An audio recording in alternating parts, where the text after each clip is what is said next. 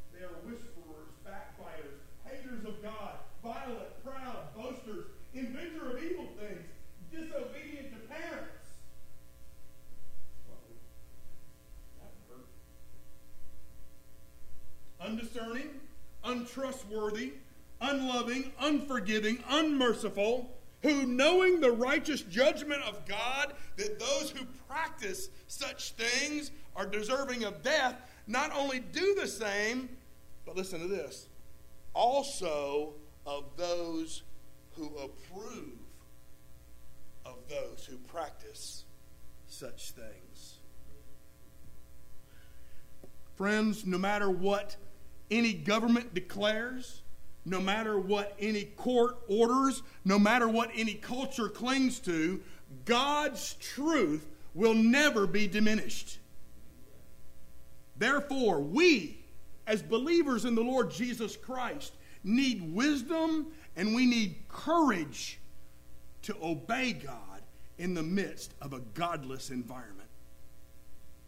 At the same time that Paul wrote to the Romans, he also wrote to the believers in a town called Philippi to encourage them about how they might be able to obey God instead of men. If you'll turn with me in Philippians chapter 2, I'm going to share with you our passage of Scripture this morning, because in verse 12, Paul writes to them, "Therefore, my beloved, as you have always obeyed, not as in my presence only, but now much more in my absence, work out your own salvation with fear and trembling. For it is God who works in you both to will and to do for his good pleasure. Do all things." How many things? All things without complaining and disputing, that you may become blameless and harmless, children of God without fault, in the midst of a crooked and perverse generation, among whom you shine as lights in the world, holding fast to the word of life, so that I may rejoice in the day of Christ, that I have not run in vain, nor labored in vain. In the face of the events of this past week and the events of Black Friday, how can we obey God rather than men? Today I want to point out three things, the first of which is we must place our hope in the truth. We must place our hope in the truth. Again in verse 12, "Therefore, my beloved, as you have always obeyed." Obeyed what? Obeyed the truth. And he directs them to work out their own salvation with fear and trembling, for it is God who works in you both to will and to do according to his good pleasure. Friends, obedience to the truth is what's going to get you through this difficult chapter in the American history books. Our hope lies firmly in our obedience to the power and wisdom of God who saved you by his grace. You've got to learn to obey the truth. Our salvation was confirmed by Jesus' obedience to the truth. Just listen to the preceding verses. This speaking of Jesus, Paul wrote, "Let this mind be in you, which was also in Christ Jesus, who being in the form of God did not consider it robbery being equal with God, but made of himself no reputation, taking the form of a bondservant and coming in the likeness of men, and being found in the appearance as a man, he humbled himself." And guess what Jesus did? Became obedient. Became obedient to the point of death, even the death of the cross. The Lord Jesus, because Jesus was willing to be obedient to the Father and humble himself even to the death of the cross, people like me and you who were once children of wrath can now become blameless and harmless children of God. It's all because of Jesus. Our salvation is confirmed by the fact that Jesus was obedient. But I found in that passage that our salvation is also contingent on our obedience to the truth. How do you know if you are a child of the King? Well, do you act like the King? Do you speak like the King? Do you like doing what the king says to do? Do you avoid doing what the king says not to do? Are you obeying the king? You see, in that sense, in that light, your salvation depends on whether or not you're obeying. The only way that I'll know, the only way that you'll know if you're a child of the king is if you're obeying the king. I mean, if you're not acting, if you're not speaking, and you're not doing what the king commands, well, then you must not belong to the king. Obedience, friend, is a byproduct of salvation. So in that light, our salvation is contingent to the obedience to the truth. But also our salvation is completed by our obedience to the truth. Paul says, work out. Now I like working out, amen? That's not what he's talking about. He says, work out your own salvation with fear and trembling. Does that mean that I can work for my salvation? Is there something I can do if I do it well enough to earn my salvation? Absolutely not. It does tell me this, though. It tells me that salvation is an ongoing work. Let me tell you this. Salvation has been accomplished by what Christ did on the cross.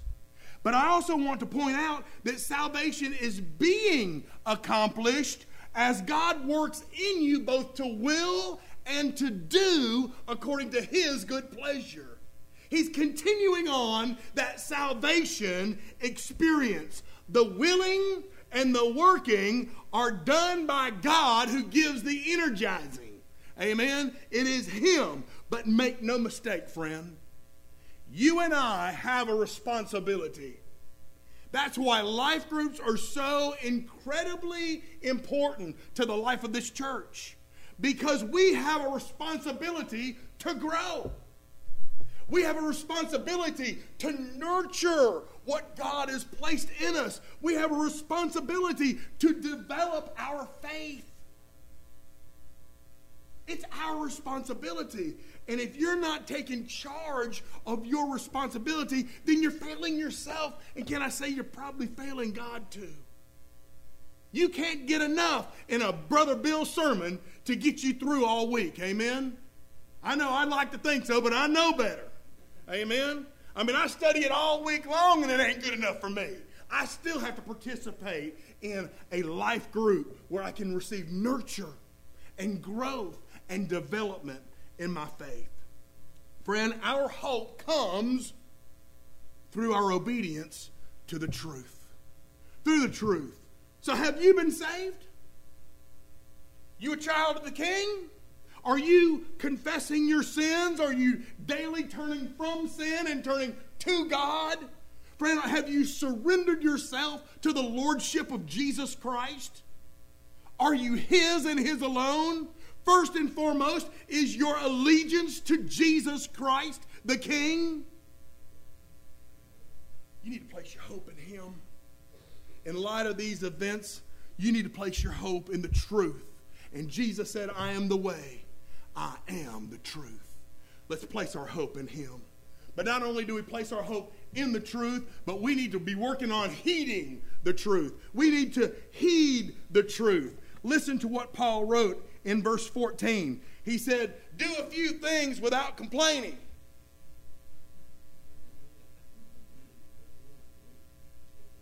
Now that would go for us, right?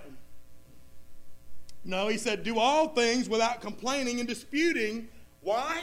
So that you may become blameless and harmless children of God without fault in the midst of a crooked and perverse generation. Friend, you are in the midst of a crooked and perverse generation. So how do we go about heeding the truth? That's important. How do we do it? How do we heed the truth? We do it by the way that we live. We do it by the way that we live. Let me be honest with you and state to you a very inconvenient truth. The reason that we are where we are today in our culture is primarily the result of professing Christians who love to talk about the truth. Amen?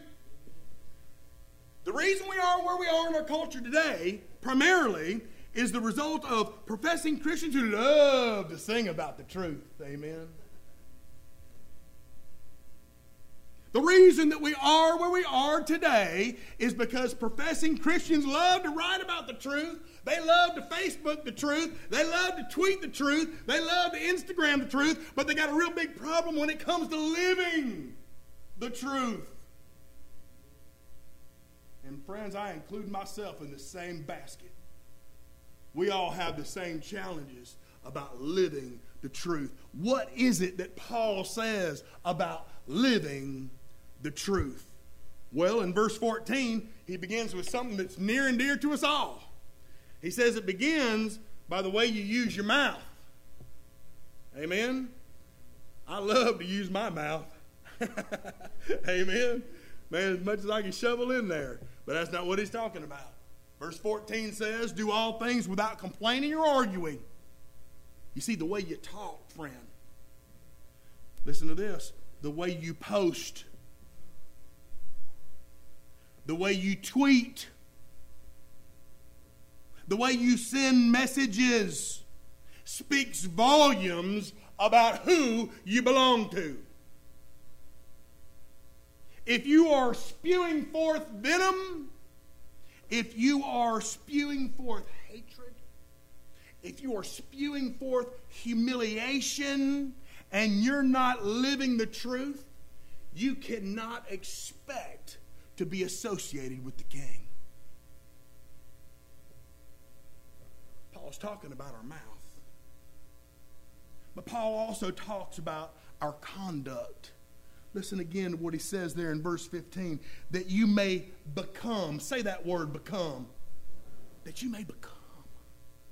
That you may become blameless and harmless children of God without fault. He wants you to become that child. You see, becoming a child of God and working out your own salvation with fear and trembling go hand in hand. If you're working it out, then you're becoming a child of God. Friend, how can we accomplish that? How can we be focused on our conduct? One, Paul says, you need to be blameless.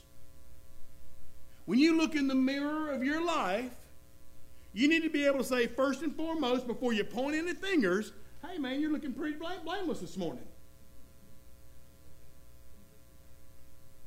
And if you can't say, hey Bill, you're looking pretty blameless this morning, then you don't need to be pointing your finger at nobody else. You remember that long laundry list that I just read in Romans? Don't you be pointing your finger about somebody else's homosexuality when you got a problem with unforgiveness. Uh-oh. Did I just say that? Yeah, I said it. We're to be blameless. That's about ourselves. But we're also to be harmless. That's to others. Amen. Blameless and harmless children of God. But number two, we're also to be children of God without fault. Uh-oh. Oh my goodness, I guess that counts me out. Man, to keep track of my faults, I need a calculator, amen? Day in, day out, I struggle with my faults.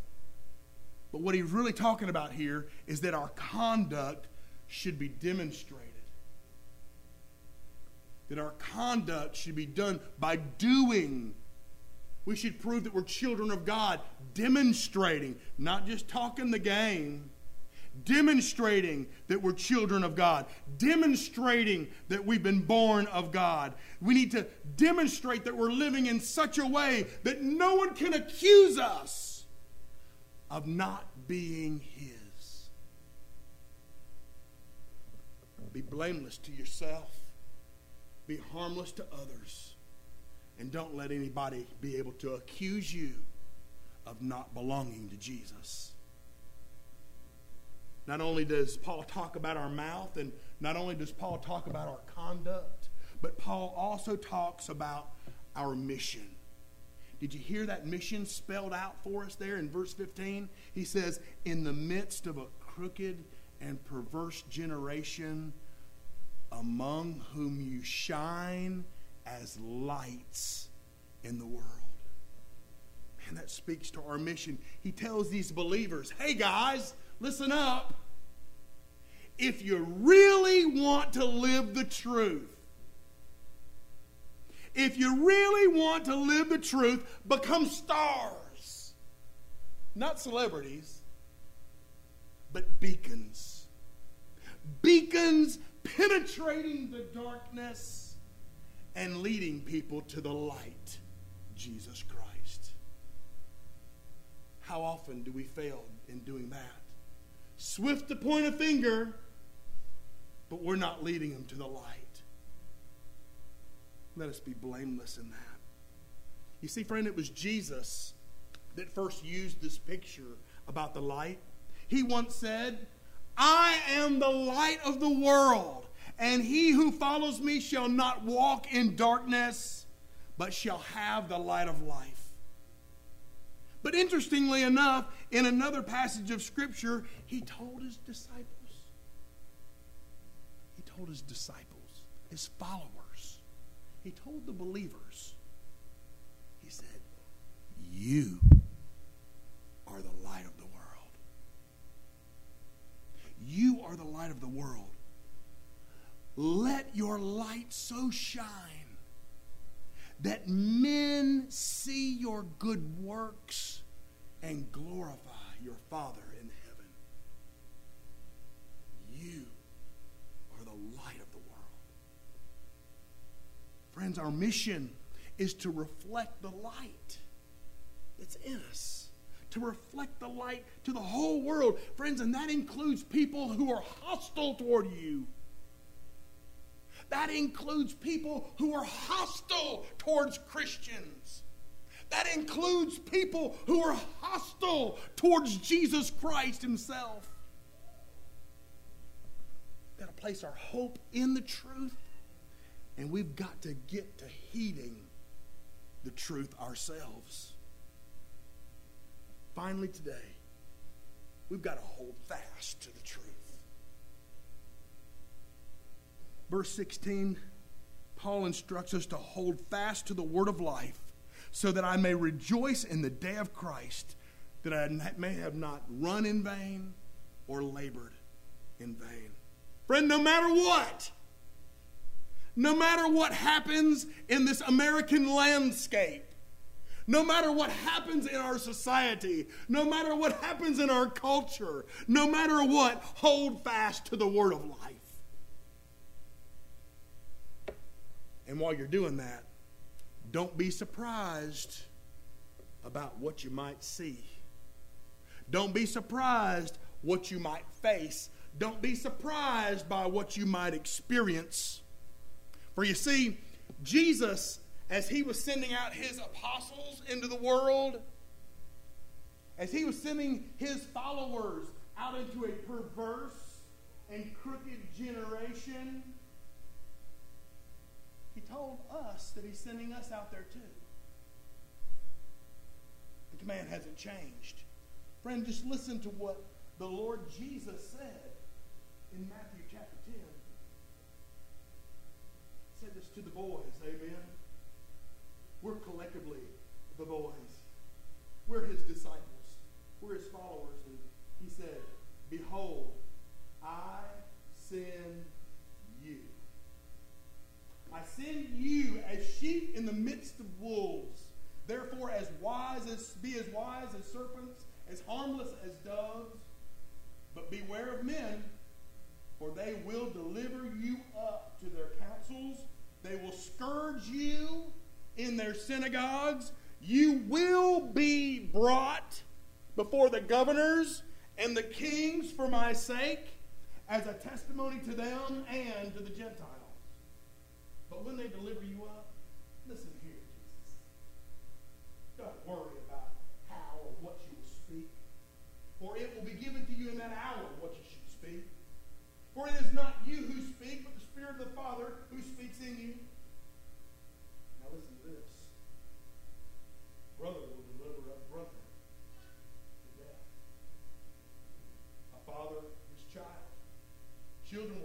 against their parents and cause them to be put to death. And you will be hated by all for my name's sake. But he who endures to the end will be saved. What does Jesus say? Hold fast to the word of life. Hold fast. And when they persecute you in this city, flee to another one. Flee to another. For assuredly I say to you, you will not have gone through all the cities of Israel before the Son of Man comes. A disciple is not above his teacher, nor a servant above his master. It's enough for a disciple that he be like his teacher, and a servant like his master. Therefore, do not fear them. Do not fear them. For there is nothing covered that will not be revealed, and nothing hidden that will not be made known. Whatever I tell you in the dark, speak in the light. And what you hear in the ear, preach on the housetops. And do not fear. Do not fear. Don't fear those who can kill the body but can't kill the soul. But rather fear him who is able to destroy both soul and body in hell. Are not 2 sparrows sold for a copper coin? And not one of them falls to the ground apart from your Father's will? But the very hairs of your head are all numbered. Do not fear. Do not fear, therefore. You are of more value than many sparrows. No matter what, friend, hold fast to the word of life. Paul closes his thoughts in Philippians chapter 2 by encouraging us to hold fast, to hold tight, so that we can rejoice in the day of Christ. How long? How long am I supposed to hold fast, Lord? I'm getting tired. I'm getting persecuted here.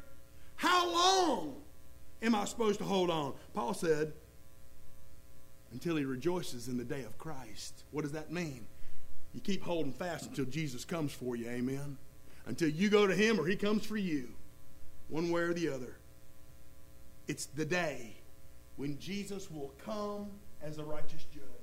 It's the day that those who proclaim and live out their faith in Christ will rejoice when he comes. It's the day when all those who have rebelled against God and his word will face the Lord in judgment. You see, what you need to remember is that God has highly exalted him. God has highly exalted him and given Jesus the name which is above every name. That at the name of Jesus, every knee should bow. Of those in heaven, and of those on the earth, and of those under the earth. That every tongue will confess that Jesus Christ is Lord, to the glory of the Father. One of these days, amen, one of these days. I'm going to close this morning with a quote from a statement about Black Friday. The statement was made by Dr. Albert Mohler, who is the president of the Southern Baptist Theological Seminary. And here's what he said. He said, in one sense, everything has changed. And yet, nothing has changed. The cultural and legal landscape has changed, and we believe this is going to cause very real harm to our neighbors. But our Christian responsibility has not changed. We are charged to uphold marriage as the union of a man and a woman and to speak the truth in love. We are also commanded to uphold the truth about marriage in our own families, in our own marriages. We're charged, commanded to uphold the truth about marriage in our own lives and in our own churches. We are called to be people of the truth, even when the truth is not popular.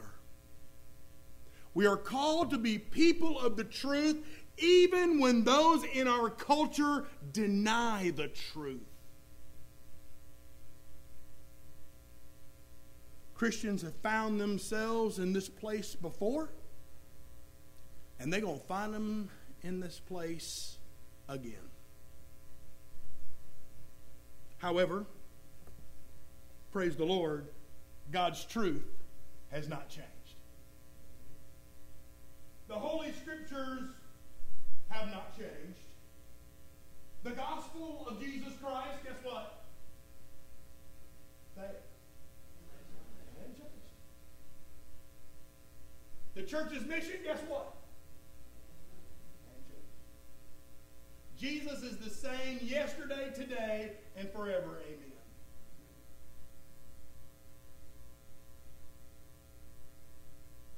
And because Jesus is the same yesterday, today, and forever, amen, that means that it's not too late for you to give your life to Christ.